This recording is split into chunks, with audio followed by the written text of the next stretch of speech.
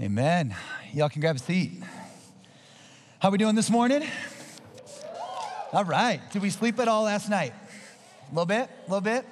Did y'all dance your lives away last night? That was pretty epic. DJ Puberty, I mean, the moves he's got are disturbing. But that's all right. That's all right. Well, it's great to be with you. And I pray that after last night that you are starting to feel this overwhelming sense that you are a loved child of God. And I'm praying that it's gonna start to create this kind of euphoric joy. You know, I remember coming to Christ when I was young, when I was a kid, and a couple years later getting baptized. And I just remember having this like confidence as only like little kids can. You realize like little kids, like they'll be in the mall. I remember watching one of my kids and like walk by one of those stores that has really loud music. And then all of a sudden, just out of nowhere, they're just like busting a move and they just don't give a rip what anybody is even seeing. And I remember having that kind of confidence and joy. And it actually showed up on my baptism day. I got baptized with my brother and sister, and my dad got to baptize us, which was really cool. And I got to go first, you know, the youngest goes first. And then I was supposed to go on the other side of my dad and just like watch and be like, oh, this is really great, right? Okay, but I was young. And so I got baptized and I was super excited about the whole thing and just going under the water and coming out. And if you haven't got baptized, please just think about it. It's this incredible experience to obey God. And then afterwards, I went on the other side of my dad and I just kind of lost all sense of what was going on. Okay, I didn't know anybody else was getting baptized because for me, I had made it in life. You know, I was experiencing this love of the Father and I was in hot tub in church.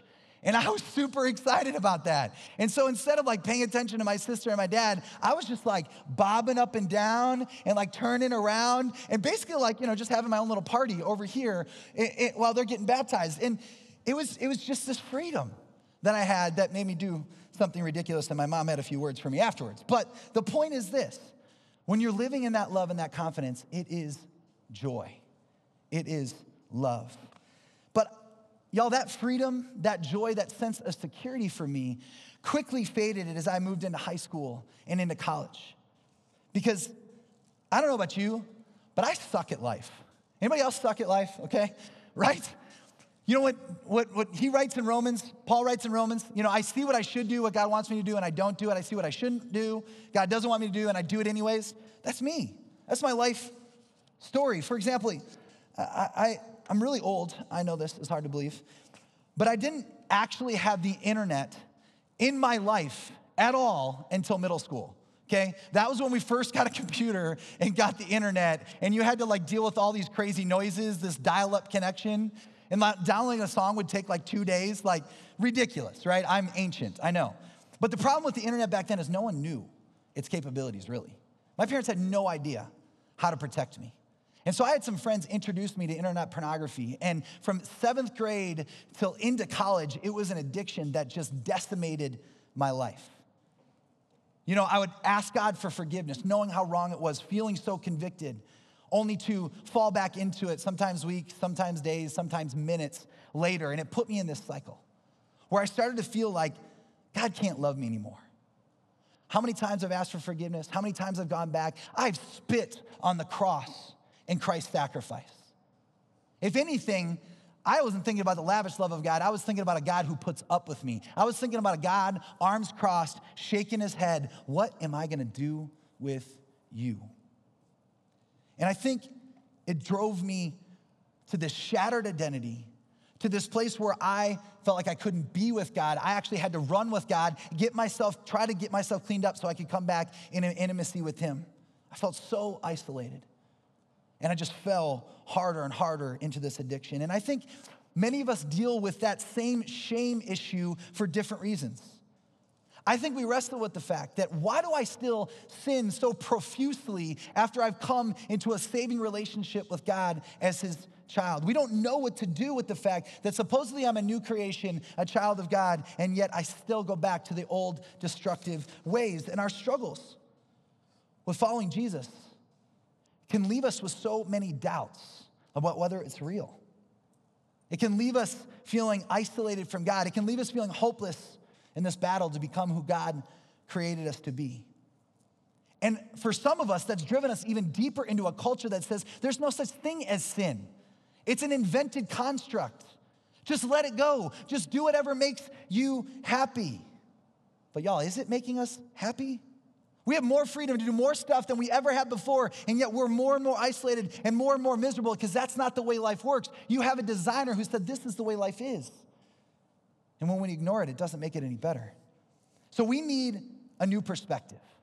And I'm excited to dive in to 1 John chapter 1, verse 5. If you want to open there, we're going to camp out there the whole time today. Last night we kind of took a panoramic view of John, and now we're really diving deep. So 1 John 1, 5, if you want to turn there and see it. What we see for me is at the heart of this struggle is this lie that I believed. It's a misunderstanding of something in the Bible that I think God wants to blow up this morning so that we can start to immensely grow as a child of God. Now, one of the unique things about John is you'll see that he has these two dominant themes. And instead of delivering his message in a linear way, what he does is he uses this ancient rhetoric thing called amplification, where he says something about who God is that comes out of what Jesus had taught us, that God is light and God is love. And then he keeps just circling around these ideas, developing them from different angles more and more. And so I want to focus in on that first major theme, that God is light, and see how John amplifies that perspective. So starting in verse 5, this is a message we have heard from him and declare to you, God is light. In him, there is no darkness at all. So we see a major identity statement about God. The message is that we have heard from him, Jesus, God is light, pure light. There's no darkness in him at all. This is a theme we see throughout the Bible over 275 times. We see it in like Psalm 27 where it says, God is our light and we have nothing to fear. We see it when Jesus says in John 8:12, I am the light of the world. Anyone who follows me will never walk in darkness, but will have the light of life. And think, when you hear the word light, think about life. They are intimately connected. So in 1 John, he's using this vivid picture of light and darkness on purpose because of how Jesus communicated that light is where we walk in life. And who's the source of life? Jesus. If we're following him, we're in life. We're in light. If we're not, we're in the darkness. So Jesus is the light that leads us to life, fullness of life. Okay, so I think we got that so far. What's the misunderstanding? Well, look at next verse 6. If we claim to have fellowship with him, being united with God, and yet walk in darkness, we lie and do not live in the truth. And this is where it all fell apart for me. I just read, God is light. Yeah, okay, God is light. No trace of darkness in him. Okay, no trace of darkness. And then verse 6 is exactly what I feared, that if I claim to have fellowship with him and yet I walk in darkness, I'm a liar. The truth is not in me. From my broken perspective, and it was not correct, but from my broken misunderstanding, I still had so much darkness in my life, and so you know what? I just got canceled. I can't be a child of God because I walk in the darkness. So I looked at this passage and many other passages that talk about obedience to God, walking as Jesus did, being holy as God is holy. I can't live up to that. I mean, I'm constantly stumbling around in the darkness, battling with my sin. We all are. I mean, if we define sin as saying, I'm not going to trust you, God. I'm going to trust myself to define what's right and wrong, to create the rules for my life. Don't we do that all the time? I'm guilty of it in all kinds of ways. Some I'm aware of and some I don't even see yet. And guess what? So are you. So does the fact that we still struggle, even after giving our life to Christ, even after being lavished in the love of God, does that mean we're liars and we don't have a relationship with God? The truth is, that's actually what most religions are based on. You got to try to do enough good to outweigh the bad and hope for the best. Is that what Christianity is about?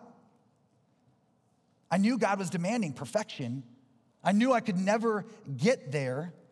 So am I hopeless? Praise God. That is not at all what it's saying. God isn't canceling us if we have sin in our life. Instead, God is opening this incredible door to walk through to hope and to healing and to transformation when we learn how to deal with our sin in a godly way. Just look now at verses 6 through 9 all together, and we'll see what he really intends us to understand.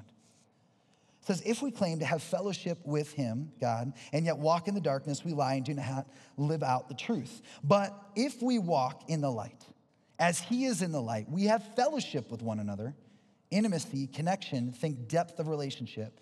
And the blood of Jesus, his son, purifies us from all our sins. So we're together with God, we're together with each other, we're purified. It goes on, if we claim to be without sin, we deceive ourselves, and the truth is not in us.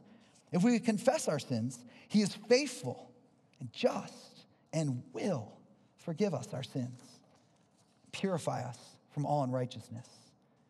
If we claim we have not sinned, we make him out to be a liar, and his word has no place in our lives.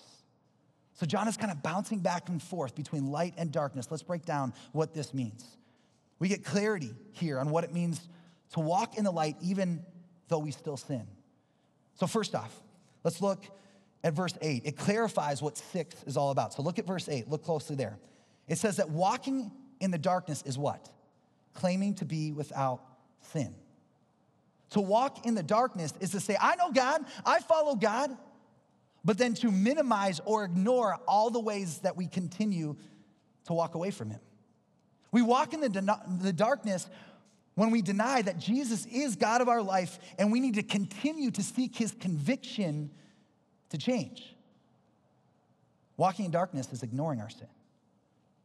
So those who live in the darkness are those who are claiming to follow him but aren't really being honest about all the ways that they struggle. They're wearing masks around people. They're ignoring what God is revealing to them about where they need to change. They're hopelessly trying to do it on their own. This is darkness. But look in verse 10.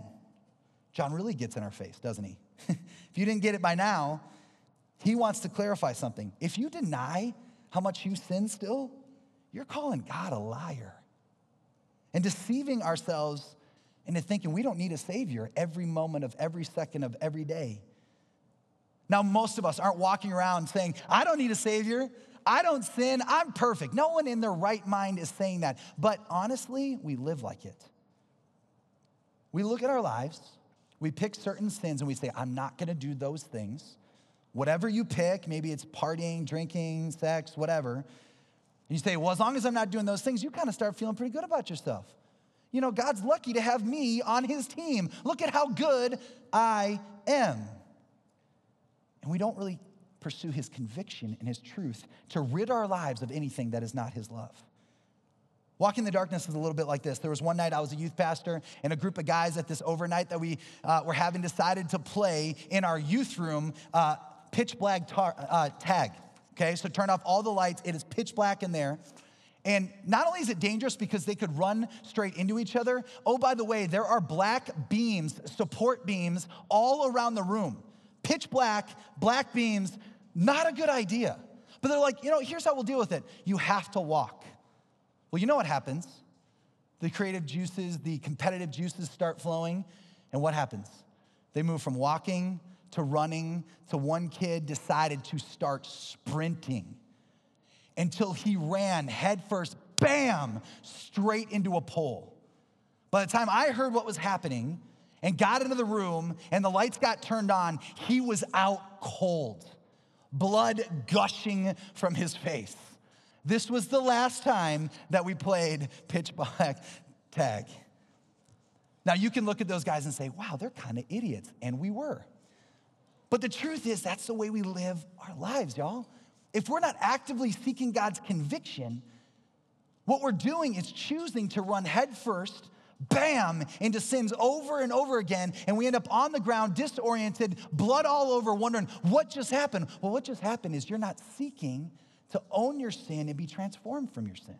You're living in the darkness, and it's wrecking you. And so John is loving us right here by getting in our face and saying, stop lying to yourself, to God. Wake up. He's turning on the lights to get us to wake up so we don't walk in the darkness anymore. So let's talk about what it looks like to walk in the light. Let's look at verses 7 and 9 together because they give us those specific direction. So starting in verse 7, but if we walk in the light as he is in the light, we have fellowship with one another. And the blood of Jesus, his son, purifies us from all sin. Skipping down to 9. If we confess our sins, he is faithful and just and will forgive us our sins and purify us from all unrighteousness. You know what's incredible to realize is that walking in the light isn't about ignoring our sin, it's about owning our sin. It's about repentance. You know, these verses make it clear that, just kind of a summary, we walk in the light with Christ by confessing our sin, trusting we are forgiven and purified so that we can be transformed. Now, I want to unpack that step by step, but that's kind of where we're headed. Now, I can't even begin to describe to you how much I've changed, how much I've grown since I came to understand this truth. So let's break it down. At the beginning of verse 9, what does it say? If we confess our sins. So many incredible things start to happen. And that's the first way we walk in the light is we confess our sin. Confession is part of this biblical idea of repentance. And repentance, that word literally means you're going this way and you turn around and you go the other way. And why is confession such a big part of that? Well, if I'm lost and I don't know where I'm going and I'm heading this direction, the first thing I got to do to get found is to say, hey, I'm lost. The only way you can recover from your sin is to first say, this is sin. I need to turn around. That's what confession is about, and it's so important. First, it's important because it helps you see clearly again. When we're honest about what we're struggling with, when we live with brutal honesty, because we can, because we know we are accepted no matter what, so we can be brutally honest about our mistakes. We are forced to come to terms with that every sin is a killer. It helps us see what we're doing is killing us. Sin is a killer. We have to kill it. It wrecks our heart. It wrecks our relationship. It wrecks our connection to God, our strength. So confession is laying down the denial. Confession is stepping into the light and saying, God, help me with this. This is killing me. And as a child of God who walks in the light, you need to consistently acknowledge and admit your sin. Admit your brokenness. Admit that you understand what it cost Jesus on the cross and what it costs all of us as we step into sin. But it goes beyond just clarity. Actually, confession brings unity with God. Think about it this way. If God already knows every single sin you're going to commit for all of your life, if he's never surprised by it, coming to him in confession is actually obeying him, first of all, and it's growing near to him. I know it might be weird to think about it that way, but God created us to have deep, abiding, honest relationships with him. He's not asking us to hide. He's not asking us to ignore it. So in confession, we go to him, and he's not surprised by any of it. He's like, it's about time. All right, let me help. Let me get you back on the right path. Depend on me to change. In confession, we're admitting over and over, I need you, I need you, I need you, I need you, which, by the way, you need him all the time, every second of every day. So confession unifies your heart to him and to the truth that you need him. It's one of the main reasons, it's one of the main ways we abide in God, is confessing we need him. And this has been one of the greatest points of growth in my relationship with God. As I told y'all earlier, I had a addiction to pornography that God has brought me tremendous victory over, but for years I was trapped. For years it caused me to run away from God, thinking I couldn't be near to him. I believed that lie. But as I learned that, no, confession in opening my sin is what draws me to him, as I started to share it with him, man, I started to grow. And this is how it works. Whatever sin you're tempted by, whatever thing you find yourself constantly going back to, just saying, God, if I could just get over this, I'd be good, right? Whatever it is. What if every single time you battle with that, you went to prayer? How many times a day would you be praying? I mean, if you struggle with worry and anxiety, not trusting God's hand in your life, instead of feeling awful about that and running away from God, what if you ran to him and said, God, I'm worrying again. I'm sorry, I confess. Thank you for another reminder of how much I need you. Give me your peace. What if every time you worried, you prayed? What if every time, if you're struggling with lust, you just went to the Father and said, I confess, I'm struggling with lust again. God, thank you for another reminder of how much I need you. Give me strength to walk in purity. What if every time you dealt with self-hatred, you went to God and you said, here I am, God. God, I'm sorry for hating who you created me to be. I confess. Thank you for another reminder of how much I need you. Help me to see what you see when you look at me. How many times a day would you pray? How close would you be to God? So we use our greatest struggles against our enemy to draw near to God. Isn't that beautiful? That is the power of the gospel. That is the power of a God who knows it all, already paid for it all, and wants you to come to him in your selfishness, in your gossip, in your lying, whatever. Run to God when you fall and experience the unity and life and light that comes with it. And this is where it really gets mind-blowing. Let's look again at verse 9. If we confess our sins, he is faithful and just to forgive us our sins and cleanse us from what? What's the word? You can participate all, right? All unrighteousness. Verse 7, through the blood of Jesus, his son purifies us from all sin. So a massive part of living in the light is over and over again remembering the love of God. See, every time you confess, every time you realize you don't deserve forgiveness, but he gives it, cleansing you from all, doesn't it just make you go, what in the world? God, how can you love me like that? How can you show me grace again? This is like the billionth time, and you're still forgiving me, and you're still loving me, and he's going, yeah, that's how I love you. And you're going, but it's not possible. But he's saying, it is. Does that, oh my gosh, does that get up in your heart at all? Does anybody else feel something in their heart just explode with joy knowing you're forgiven like that? All of it's gone, you're purified? And then you just got to marvel at what John writes starting in chapter 2. So turn to chapter 2 there. It's the very next verse after 10. 1 and 2, he says, my dear children, I write this to you so that you will not sin. But if anybody does sin, we have an advocate with the Father, Jesus Christ, the righteous one. He is the atoning sacrifice for our sins, not only for ours, but also for the sins of the world. So Jesus is like our defense lawyer. The one who died for us, the one who is God on earth, is the atoning sacrifice for us, our advocate. It comes from this word parakletos. In Greek, it means helper. So in your confession, Jesus becomes your helper, not only to cleanse you, but to restore you and to bring you to new life and transformation. The gospel is amazing. I'll never forget, I was in my mid-20s and I was on a retreat with a friend, and we just were in this place where we were talking about these themes and about confession, and just really out of the community that was created around me, I just opened up. I bared my soul. I talked about so many things I had battled with. I talked about my self-hatred, my addiction to pornography. I talked about a lot of running away from God and shame that it was just crushing me.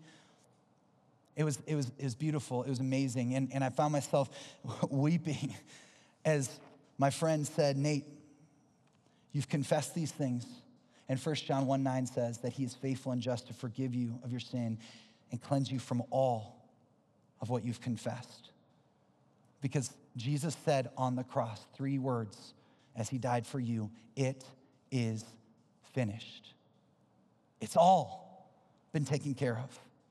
From the beginning to the end of your life, Nate, it's finished. And in tears, I was like, yeah, I was basking in that truth. I was experiencing that love. But then he said something that shocked me, stopped me in my tracks. He said, Nate, now you need to stop calling Jesus a liar. What? I'm not calling Jesus a liar. I would never call Jesus a liar. I would never do that. But then he went, Nate, every single time you fall and you push God away because of your sin, Every time you fall and you live in shame and you wallow and you isolate yourself, what you're saying is, Jesus lied when he said it is finished. What you're saying is your sin is too great for God, and so you can't go to God because you're too messed up, you're too jacked up, that Jesus' sacrifice wasn't enough for you. Stop calling him a liar. He has cleansed you from all of your sins. He is faithful and just. He has forgiven you. So stop bringing the past into the present. And I could hear God whispering in my soul, in my heart, as I realized my arrogance. Nathan, you are my son. I love you. I forgive you. Now get up and move on. Here's the truth. If you receive Christ in that moment that God called you his child, he knew fully every jacked up thing you and I were ever gonna do. And he's already paid the price. And Jesus was not torn apart on the cross so that you could live in shame. He was broken so you could be made whole, so you could run to him, even in your failures, and just bask in his unbelievable love. Bask in the fact that you can still be near to God when you don't deserve it. Just be overwhelmed by his goodness and allow it to inspire change in you. And I wept with peace and joy in my heart like never before when I realized shame will no longer be a part of my life. I will not call God a liar.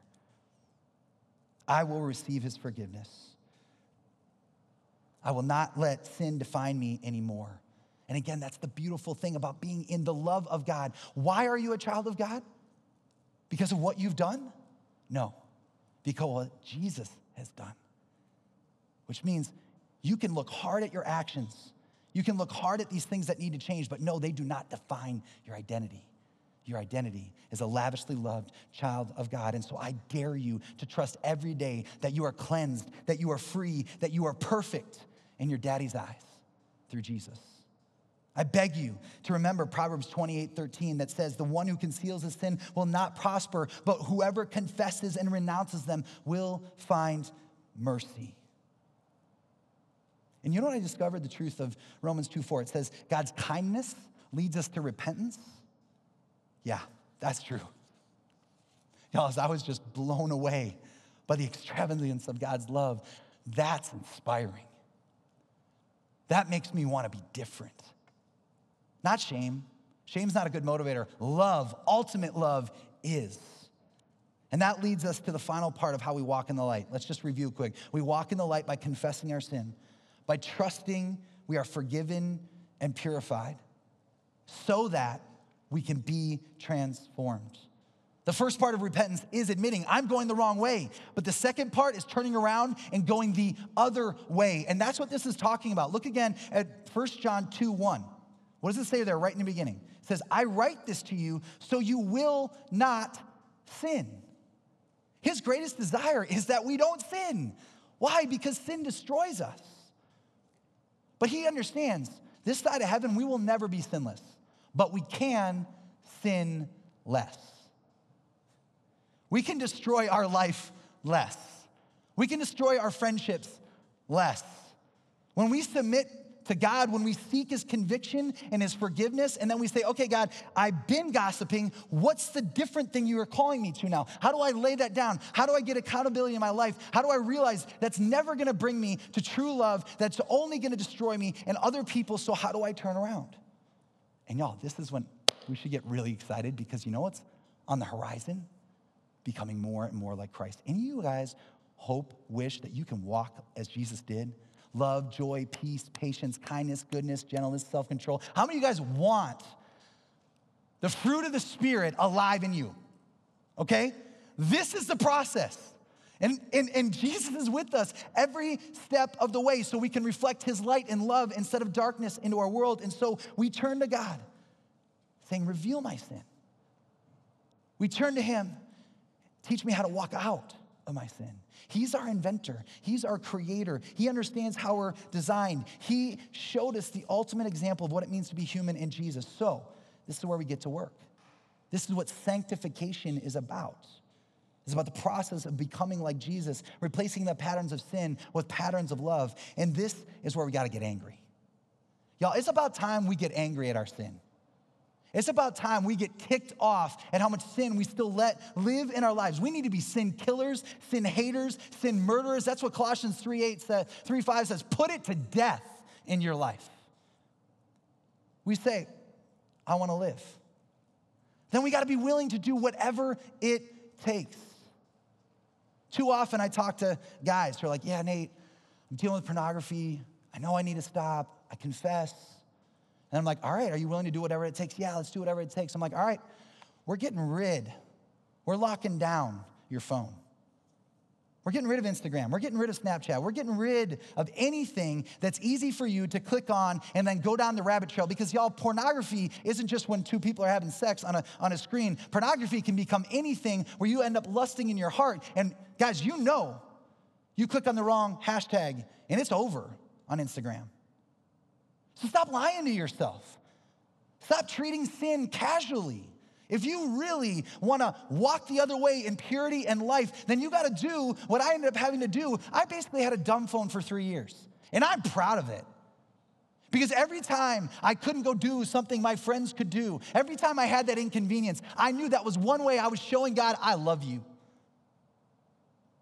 I want to be close to you, no matter what it takes. So quit with the excuses. Whatever the thing is, you got to be willing to rip it out. It's just like cancer. You can't casually get over cancer. If you get a diagnosis with cancer, you start treatment immediately, and it's aggressive. Surgeries, something like chemo, because you understand if I don't deal with what's inside, it's going to destroy my body. It's going to end my life. And sin is a cancer that inside, if you deal with the root issues, then what comes out of you will be so different. So you got to be willing to do what it takes. But here's the truth. You're never going to know what it takes unless if you confess it to God and to his church. Why? Well, in James 5:16, it says to confess our sins to each other and pray for each other so that we might be healed. Why is it so important to confess to other people? I can tell you, my battle with self-hatred, my battle with pornography, my battle with shame, I would have never found any sort of change, any sort of path to growth without confessing to trusted people at my church. There's no way. I needed them to speak truth into the lie that God couldn't love me. I needed them to speak truth into the fact that I had to give up freedoms so that I could truly be freedom. You know, the world tells you that true freedom is having no boundaries. No. Freedom is the presence of the right boundaries that lead you to a life of love. And they had to help me figure out what those are. So here's my challenge to you. Never again make the agreement in your heart, in your mind, I can't confess this. I can't go to God with this. I can't tell anyone about this. Because as soon as you make the agreement in your heart, I'm taking this to my grave, no one's gonna ever know X. Then X will dominate your life for the rest of your life. It'll dominate your heart. It'll dominate your mind. Now, I'm not saying you go tell everybody. I'm telling you, go to trusted people that you know the gospel and you know love you and will hold it in confidence and will get you the help that you need. But do not ever agree again to hide anything, because sin grows in the dark. It kills you just like cancer does. But as we reveal it, as we bring it to light, we can get that godly treatment and we can start walking in a new direction. And the beautiful thing is, I don't know about you guys, but if you've noticed in your connection group, I know right now you might be freaking out going, oh my gosh, Nate's telling me I have to be honest with people in my community group. No, heck no, I can't tell them. When was the last time someone really got real in connection group? And you were like, loser. Oh my gosh, you suck. I don't. I'm so much better than you. I mean, the reality is when they start confessing, what does everyone else do? Confess. We start to realize we're in this together. We start to realize how much we have in common. We start to realize let's lay down the judgment and let's grow together. It's time to be honest. Because what we're losing when we confess, when we open up, is the things that draw us to hate and to sin and destruction. And what we're gaining is love. And that's the other way we walk in the light. Look at 1 John 2:10. It says, anyone who loves their brother and sister lives in the light, and there is nothing in them to make them stumble. And that's what we're going to talk about next session together. Let's close in prayer. Jesus, the light that you shine into our heart today through this truth is just mind-blowing. It's too good to be true, but it's not. Because God, you just continue to blow expectations. You continue to blow our human assumptions out of the water with a love that is truly extravagant. I know that there's some people in here that their heart is beating fast. I remember sitting in rooms like this, hearing things like this, going, whew, I know the thing I need to confess. I know the thing I need help with, but I just don't know if I can. God, I pray that they would know they can. That they would just unearth it and lay it before people who love them and you, and commit today to do whatever it takes to walk the other way in repentance. Thank you, Jesus, for your love. It's in your name we pray. Amen.